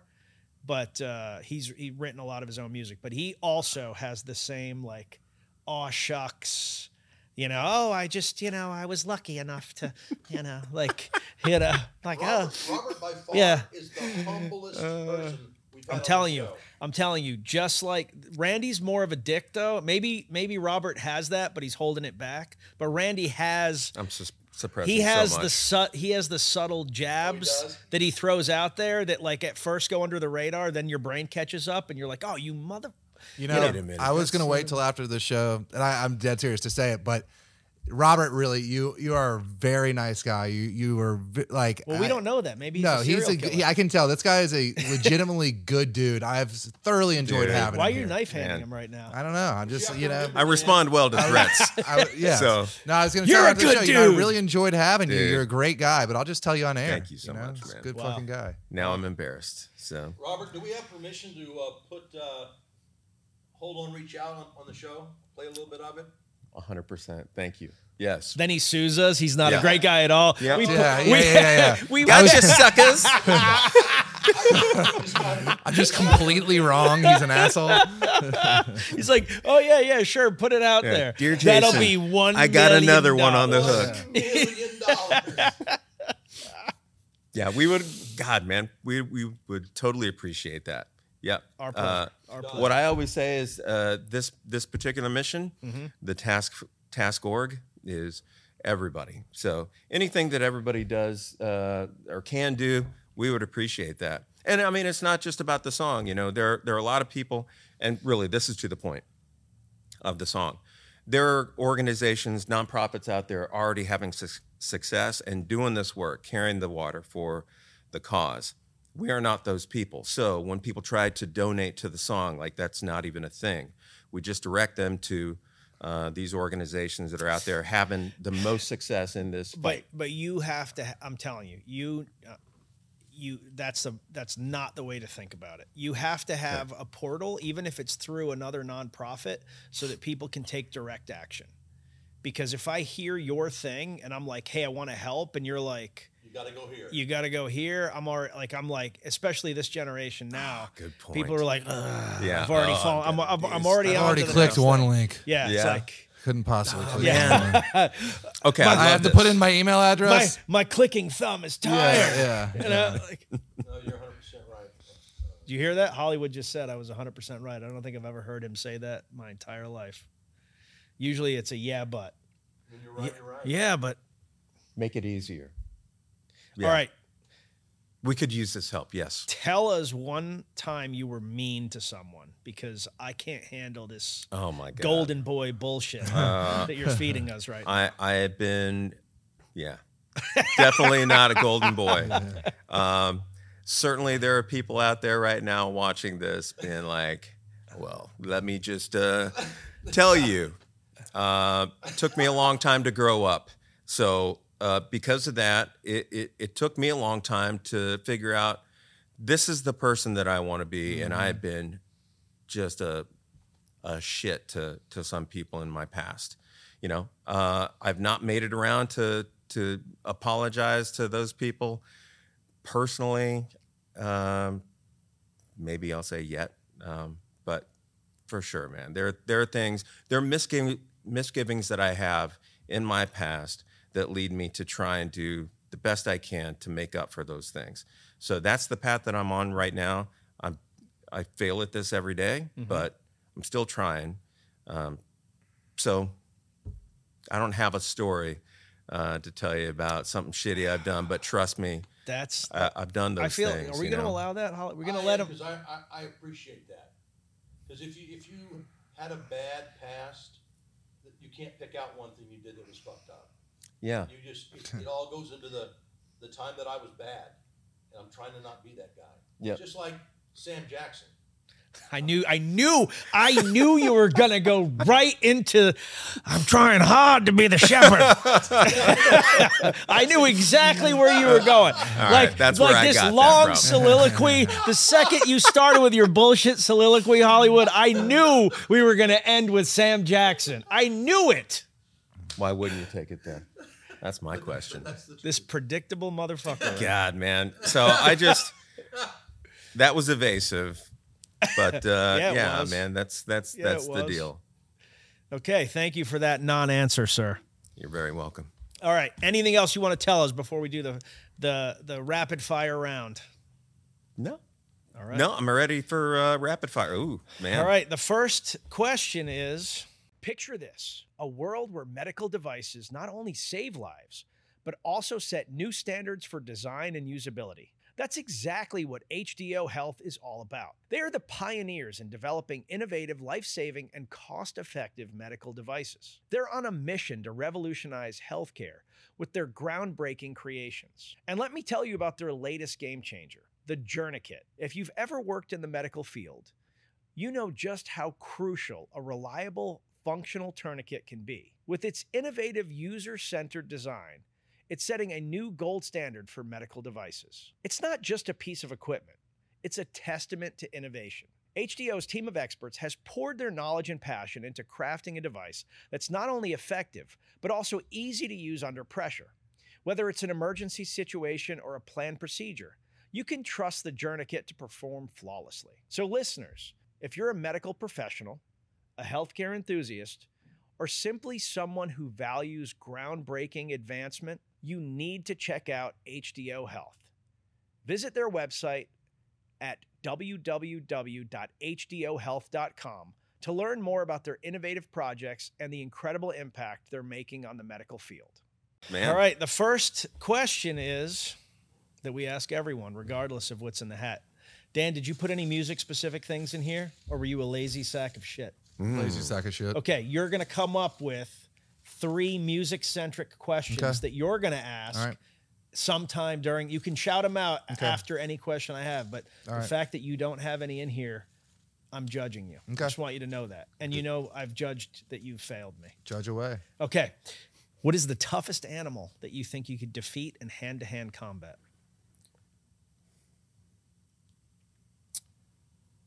The giraffe. Really? Yeah.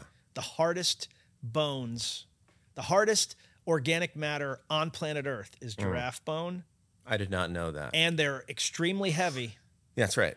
and they stomp. But like you're saying, full-grown giraffe, you can take it. No. I was just trying to think of an animal, and I don't know why. Giraffe was the first thing that popped in my head, and I couldn't force it out. Yeah.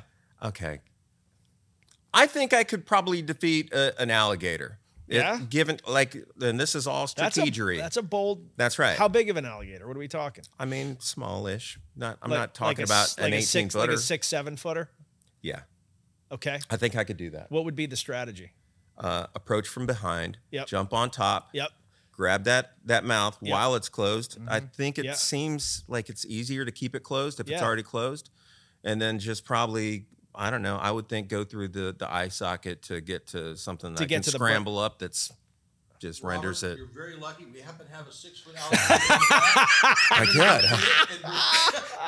I think PETA would sue us, but I, I like didn't where bring your you head's guys at. anything, but I'm okay.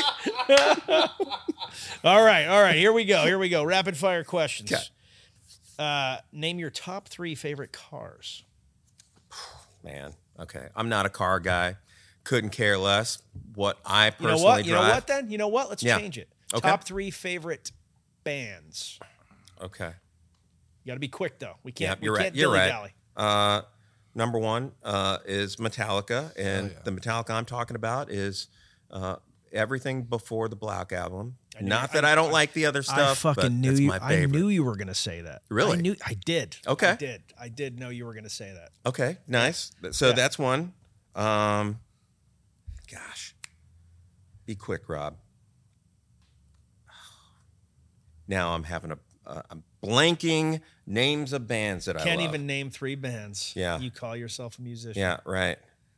Okay. Styx. Okay. All right. I love their Todd Zuckerman, the drummer, just amazing. So, and then the last one I'm going to say, kind of something maybe cheesy to some people, but the B-52s. Nice. It's awesome. Yeah. What's one job nobody could pay you enough to do?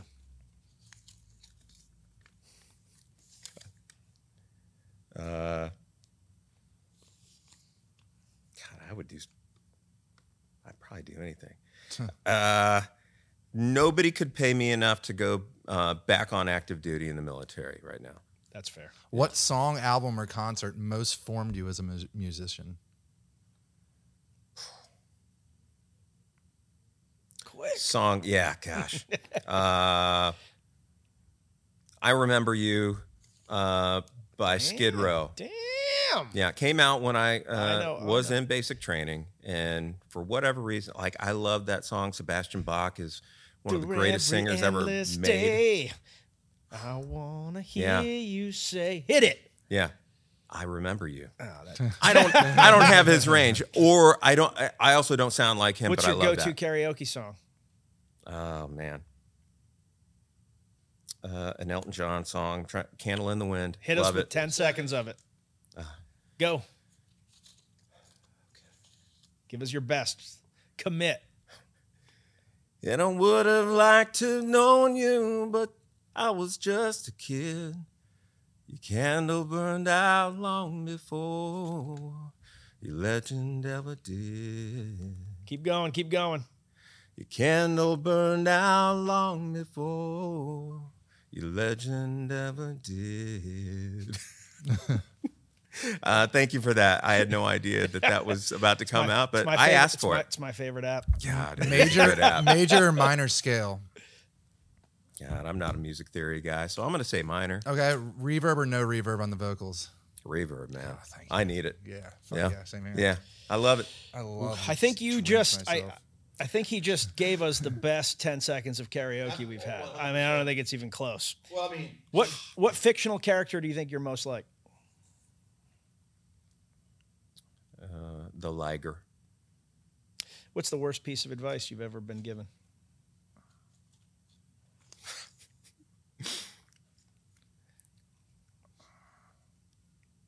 Gosh, I don't know. I'm terrible at this. no, you're not. Yeah. No, worst he- piece of he advice is. I've ever been given is the best thing you could do is just, find something that you love and, follow that. And that's going to be the secret to life. You think that's the worst piece of advice? I actually do think that that's the worst piece of advice. And I would Now, this not is have said supposed- that this is until supposed to be very a recently. short question, but I'm Yeah. gonna ask you to expound on that. I don't remember who it was, but I heard somebody talking about this particular topic, and I just thought, man, you know what? That's exactly right. So do follow your dreams, but like you got to find some way to be productive, and you're not going to be great at it right away, but you gotta fucking do it, and you got to stick to that, and you're going to get better, and then that will later on give you the ability to then find what you love, and then maybe give you you can do that and make a life out of that. So Yeah, I'm with you. So there's the fallacy of perpetual happiness. yeah. I warn Oh, I man. warn people about this all the time Yep. because I've had a relatively happy life. I've generally been content with what I'm doing, and that being said, a lot of misery too, and Yeah. it comes with the territory. Like you have to earn the things that you want, and they don't come easy. If they came easy, then everybody would be doing it. And Yeah. so going back to my Ranger Up days, it was a blast to make content and to have people enjoy what we did, and to go to the UFC fights and see people in our apparel. It was not a blast to do inventory forecasting. It was not a blast to figure out how to get financing because we were growing. It was not a blast. Like, none of that stuff was fun. Yeah. Yep. But there's no Ranger Up without it, right? That's right. Similarly, the business we're doing now, there's a lot that is great about it. And then there are other challenges, right? Like, it's hard. I enjoy it as a whole, but like this whole, you never work a day in your life. Like, I work my ass off Right. all the time. Right. And sometimes you work your ass off and you don't get rewarded, and you have to be okay with that. Yep. So That's I'm right. with you on the concept. Yeah. I do think you should follow what you love, but I Yeah. do think that it is silly to think, You're gonna love 100% of it. or even that. Yeah. So this is the other thing, right? You love music. Yep. And I can tell without even asking you, there is a good chance you're never going to get rich doing this, Yeah. but you're doing it anyway, and Yeah. you enjoy it anyway.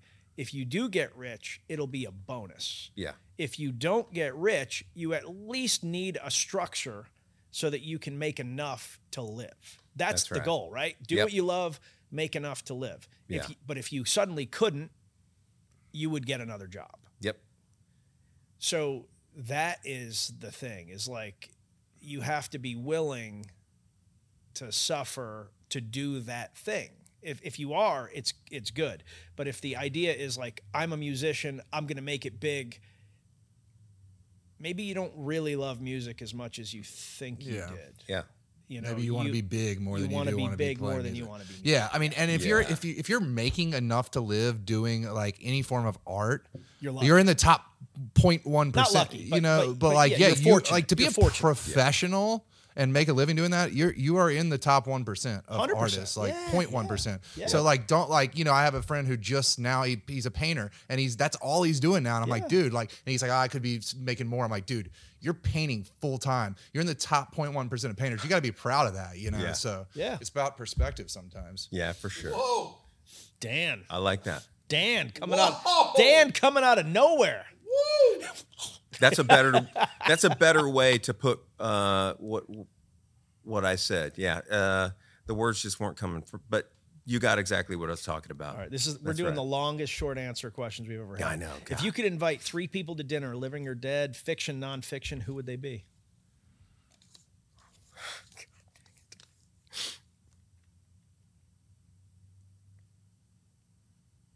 King Kamehameha.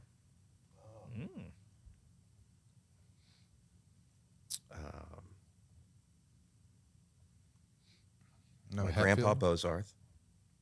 That is a great name. I'm going to name something Bozarth from here on out. And I would say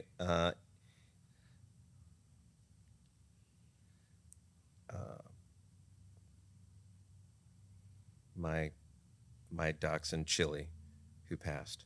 So I guess James Hetfield's invitation got lost in the mail. Yeah, that's right. What would be your weapon of choice in the zombie apocalypse? Be as specific as possible. Okay. It would be a weapon that might not exist, but I want it to exist. And the Last Starfighter, that thing, that spaceship that could go Death Blossom and just spin and shoot seemingly unlimited rounds of lasers. This is the best answer that we've ever received. Holy Thank you very much. He pulled the Last Starfighter. Death Blossom. Yeah. A death blossom. What is the most interesting place you've ever been to? Mongolia. Dream concert bill. Great wrestling in Mongolia. Great wrestling. Yes. Opener and lead act. Dream concert bill.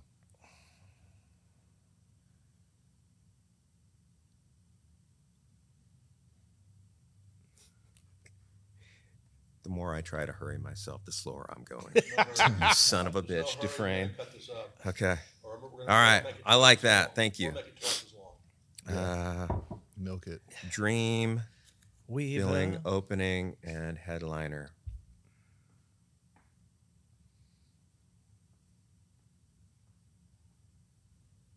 So I wanna see Fleetwood Mac open for.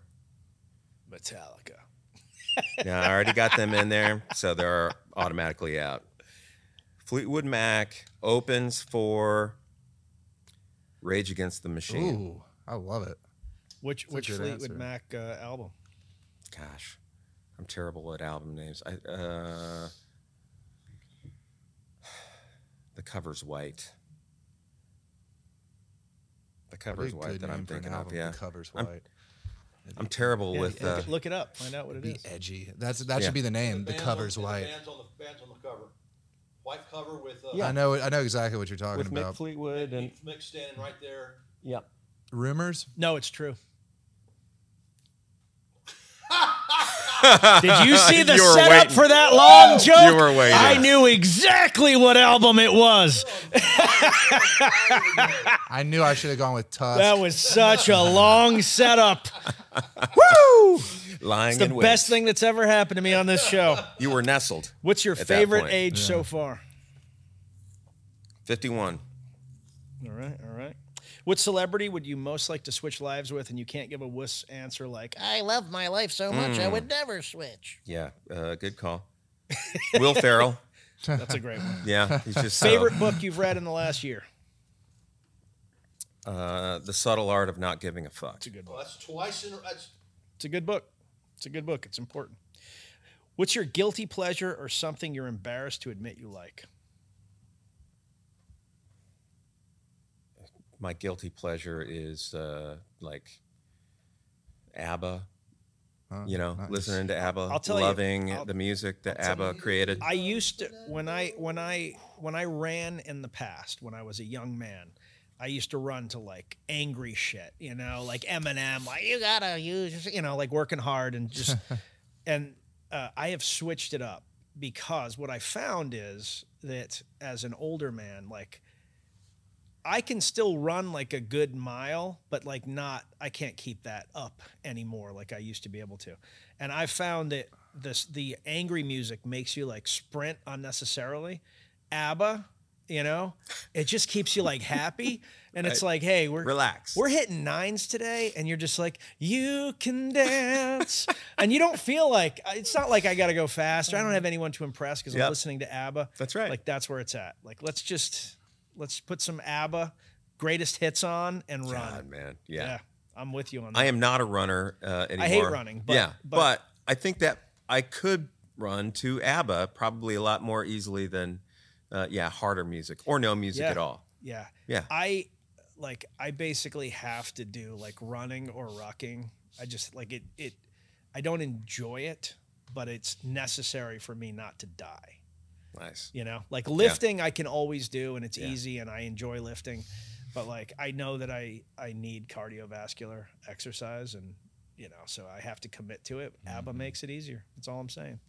I have yet to commit to it, but also I do recognize. Yeah, try a little. You try want to a little- last? Try a little ABBA's greatest hits. See what happens. See if it changes your way of looking at You life. can knock out Okay. just amazing cardio in like 15 minutes though if you just did, like did a little rower, sprint, bike, circuit, and it's better than running like 5 miles. I hate running so much. Yeah, I might try that. I Oh, despise circuits are the Yeah. best for despise it. cardio. It's the They're- worst thing and, ever. and I was a good runner.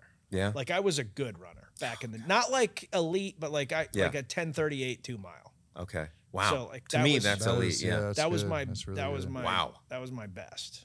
My Yeah. gosh. So- I was never a good runner. Even as an 18-year-old Ranger, not a good runner. Hated it. Still Yeah. hate it. Yeah. So I'm going to follow your advice. I'm going to circuits, try man. find Now, something now that I can a do. 10:38 1-mile is I'm fine with it. I really would Yeah, be just too. keep that I pace. rarely run that long anymore. I do quarter miles sometimes, but yeah, I usually do 45-second intervals. That's a good, you get enough, 4 rounds. I picked 4 different things, 45 seconds, 4 rounds. Try that. Rower. Hey, Okay, I love that. Hey, Hollywood, quick question. Are we on the Dan Tells Us How to Exercise podcast right now? Well, he is an exercising expert. Boom. Because if he doesn't exercise every day, He's a sad panda. the serial killer frequency spikes immediately. Anxiety. Okay. All right. Let's close this out. Do you want to, since you've taken over the show, do you want to close this out? I'd be happy to. Yeah, close this out, Dan. Well, Hold on a second. folks. Wait a second. I have to text Dan something really quick before he closes it out. Why? Why are you texting in the middle of our show? Hold on, I wrote it down. Hollywood, are you not paying attention at all? Oh, I'm totally paying attention. Is the camera on? The cameras are on. These cameras aren't even real. These cameras. That's right. Hang on just 1 second. Excuse me. Did we just have a conversation for no reason? What's happening right now? Oh, yeah. Okay, that's all right. Hollywood just trying to get on camera. Just trying to weasel his way into the big screen. All right, folks. Well, thanks for joining us this week. That was the Neutral Position with the formidable Nick Palmashana. Thanks to the lovely Mr. Dufresne for joining us. Truly kind man whose jib I love the cut of. This has been the Dan Mercer Show, and we will see you next week. Thanks, guys.